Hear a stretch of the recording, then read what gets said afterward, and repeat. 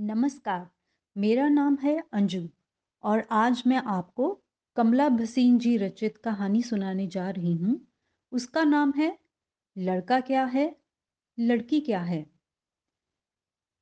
लड़की क्या है, लड़का क्या है। बच्चा जब पैदा होता है तो वह या लड़की होता है या लड़का। लड़की क्या होती है?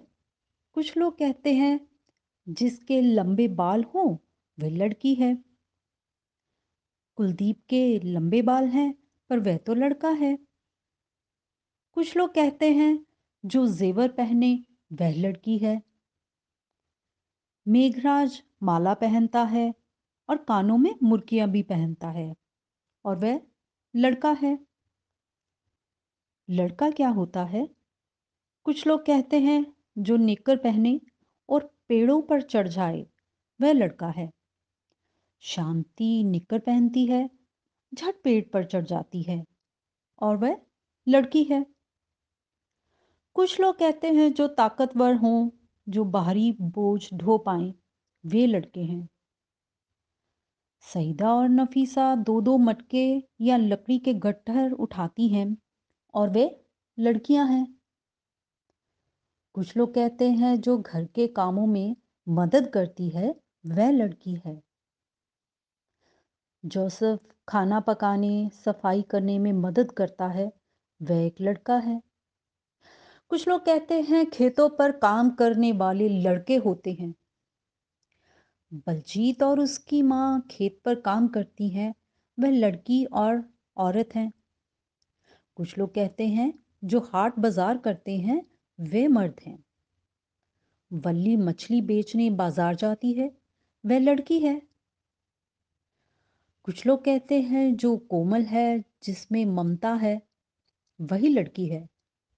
कबीर कोमलता और ममता से भरा है, वह दिन भर अपनी छोटी बहन को संभालता है और वो एक लड़का है। कुछ लोग कहते हैं जो समाज में अच्छी तरह बंदोबस्त का काम कर सकें वह मर्द है। अरुणा जिले की कलेक्टर होने के नाते पूरे जिले का बंदोबस्त करती है और वह औरत है।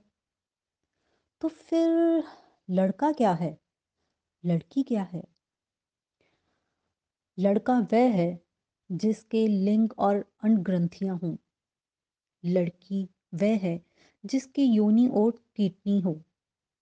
हर लड़का बड़ा होकर मर्द बनता है। हर मर्द के लिंग और अंडग्रंथियां होते हैं। हर लड़की बड़ी होकर औरत बनती है। हर औरत के योनि बच्चेदानी और स्तन होते हैं। औरत के शरीर में बच्चा बनता है और बढ़ता है और वे बच्चे को जन्म देती है और दूध पिलाती है। शरीर के इस फर्क के अलावा लड़के और लड़की में कोई फर्क नहीं और जिस्म की बनावट में भी समानता कहीं ज्यादा है, फर्क बहुत कम। यौनिक और प्रजनन के अंगों के अलावा सब अंग एक से हैं। इस शारीरिक या जिस्मानी बनावट को प्राकृतिक लिंग कहते हैं। अपने शरीर की बनावट की वजह से लड़के का लिंग पुरुष और लड़की का स्त्री होता है। ये प्राकृतिक लिंग भेद प्रकृति ने बनाया है और ये भेद हर परिवार, समाज और देश में एक सा होता है।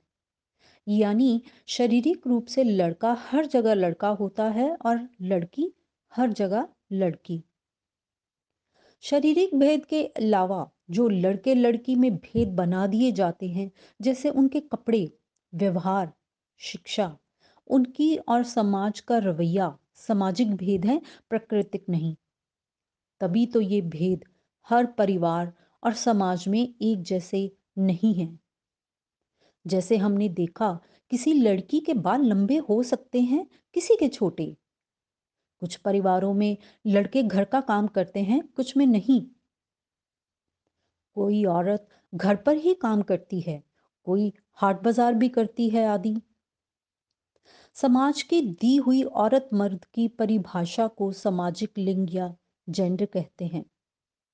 उदाहरण के तौर पर समाज ऐसे नियम बनाता है जैसे लड़की घर या जनाने में रहेगी और लड़का बाहर जाएगा, या लड़की को खाने और खेलने को कम मिलेगा, लड़के को ज्यादा।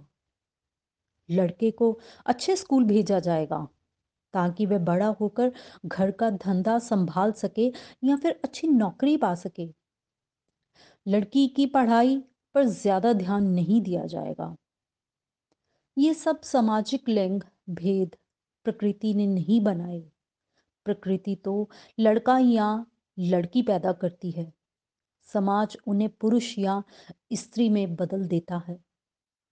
समाज की परिभाषाओं की वजह से लड़के और लड़की के भेद बढ़ते चले जाते हैं और ऐसा लगता है मानो लड़के और लड़की, औरत और मर्द की दुनिया ही अलग हो। सामाजिक लिंग भेद ही लड़के लड़की, औरत मर्द में गैर बराबरी पैदा करता है। समाज कहता है पुरुष उत्तम या बेहतर है, स्त्री कमतर है। जो काम पुरुष करते हैं उसकी मजदूरी ज्यादा है, औरत की काम की कम या बिल्कुल नहीं। मर्द सत्तावान है, औरत सत्ताहीन है। प्रकृति गैर बराबरी की बात नहीं करती, वह सिर्फ प्रजनन के लिए औरत या मर्द को अलग अंग देती है, उससे ज्यादा कुछ नहीं। भेदभाव, ऊंच नीच, अलग तौर तरीके इंसान या समाज यानी हम सब बनाते हैं। अमीर गरीब, ब्राह्मण शूद्र, गोरे काले, औरत मर्द का फर्क प्रकृति ने नहीं, समाज ने बनाया है। सच तो ये है कि हर इंसान में स्त्री और पुरुष दोनों होते हैं, पर अक्सर समाज लड़की के अंदर छुपे पुरुषत्व को और लड़के के अंदर छुपे स्त्रीत्व को उभरने नहीं देता। समाज स्त्री पुरुष की समानताओं को उभारने की जगह उनके अंतर पर ज्यादा जोर देता है और इसी वजह से स्त्री पुरुष में जो फर्क है वो बढ़ता जा रहा है। उनके रास्ते अलग अलग होते गए हैं और असमानता की वजह से उनमें तनाव और द्वंद्व भी बढ़ता गया है। ज्यादातर देशों में सामाजिक लिंग भेद प्रतिसत्तात्मक है, यानी वह पुरुष की सत्ता दर्शाता है और मर्दों को अहमियत देता है। जहां सामाजिक लिंग भेद औरतों के खिलाफ है, वहां लड़कियों पर अनेक बंधन होते हैं, उनके खिलाफ पक्षपात होता है, उन पर हिंसा होती है। इसी वजह से लड़कियां लड़कों की तरह आगे नहीं बढ़ पाती, अपने हुनर नहीं निखार पाती। एक ही घर में लड़के फलते फूलते और लड़कियां कुम्हलाती नजर आती हैं। इसी लिंग भेद का बुरा असर सिर्फ लड़कियों पर ही नहीं, उनके परिवार, समाज और पूरे देश पर पड़ता है। लड़कों पर भी कुछ खास काम, गुण और जिम्मेदारियां थोपी जाती हैं। चूंकि सामाजिक लिंग इंसानों का बनाया है, हम सब चाहें तो इसे बदल सकते हैं। लड़का लड़की, स्त्री पुरुष की नई परिभाषाएं दे सकते हैं। हम एक ऐसा समाज बना सकते हैं जहां लड़की होने का मतलब कमतर, कमजोर होना नहीं है और लड़का होने का अर्थ क्रूर, हिंसात्मक होना नहीं है। सच तो ये है कि हर लड़की और लड़का जो चाहे पहन सकता है, खेल सकता है, पढ़ सकता है या बन सकती है। लड़की होने से ही घर का काम और औरों की सेवा करना नहीं आ जाता। लड़का पैदा होने से ही निर्भयता, तेज दिमाग, ताकत आदि नहीं आ जाते। ये सब काम और गुण सीखने सिखाने से आते हैं। जिसकी जैसी परवरिश होगी वह वैसी ही बन सकती है। हम चाहें तो ऐसा समाज बना सकते हैं जिनमें काम, गुण, जिम्मेदारियां, व्यवहार और हुनर किसी लिंग, जाति, रंग और वर्ग के आधार पर ना थोपे जाएं। हम सब अपनी मर्जी और स्वभाव के मुताबिक काम कर सकें, हुनर सीख सकें और व्यवहार कर सकें। चर्चा के लिए कुछ सुझाव हैं। जीने के दो तरीके हैं। एक है बिना सवाल उठाए हम रिवाजों, परंपराओं, कानूनों को मानते चले आएं, जो है उसे अपनाए जाएं, दोहराए जाएं, बिना ये पूछे कि हम ऐसा क्यों कर रहे हैं। ऐसा करने से क्या फ़ायदा है, नुकसान क्या है? दूसरा तरीका है कि हम जो भी करें चेतन मन से करें, ये समझकर करें कि हम ऐसा क्यों कर रहे हैं। सिर्फ इसलिए कि ऐसा रिवाज बना दिया है और हम किसी की खींची लकीर पर चले जा रहे हैं, या इसलिए कि वह रिवाज अच्छा है, सबके लिए फायदेमंद है। हमें लगता है कि चेतन होकर जीना बेहतर है, उसमें एक मजा है, उससे हमें और हमारे चारों ओर जड़ता नहीं आती। बदलते हालात के साथ हम भी बदलते रहते हैं। अगर सभी चेतन हों और सवाल उठाने की हिम्मत करें तो फिर समाज पर सोचने, उसे बनाने या बिगाड़ने का ठेका कुछ लोगों के हाथों में नहीं रहेगा। एक विषय जिस पर चर्चा शुरू हुई है और चर्चा को चलाने की जरूरत है, वह है हमारे घरों और समाज में औरत और मर्द का दर्जा और औरत मर्द के संबंध। इसी विषय पर चर्चा करने के लिए हमने ये छोटी सी किताब लिखी है। इस किताब में एक मूल सवाल पूछा है कि लड़का लड़की या औरत मर्द क्या हैं? क्या फर्क है इन दोनों में? क्या लड़के लड़कियों के गुण, उनके काम अलग अलग होने जरूरी हैं? अगर भिन्नता जरूरी है तो उसमें ऊंच नीच क्यों? क्या भिन्न होकर भी समान हुआ जा सकता है? दोनों के काम को बराबर अहमियत व इज्जत दी जा सकती है? इस तरह के सवाल उठाकर चर्चा होनी चाहिए। चर्चा ऐसे की जाए कि लोग इन मुद्दों को अपने माहौल से जोड़ सकें। उदाहरण के रूप में हम ऐसे सवाल पूछ सकते हैं कि क्या गांव की लड़कियों के बाल लंबे और लड़कों के छोटे हैं? अगर किसी लड़की के बाल छोटे हैं तो क्या उसका मजाक उड़ाया जाता है?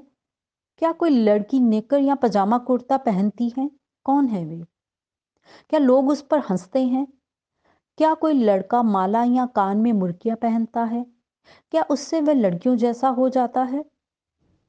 क्या लड़कियां पेड़ों पर चढ़ती हैं? अगर नहीं तो क्यों नहीं? आपके परिवार में कौन से काम लड़कियां करती हैं, लड़के नहीं करते? और कौन से ऐसे काम हैं जो लड़कियां या औरतों को करने नहीं दिए जाते? ऐसा क्यों है?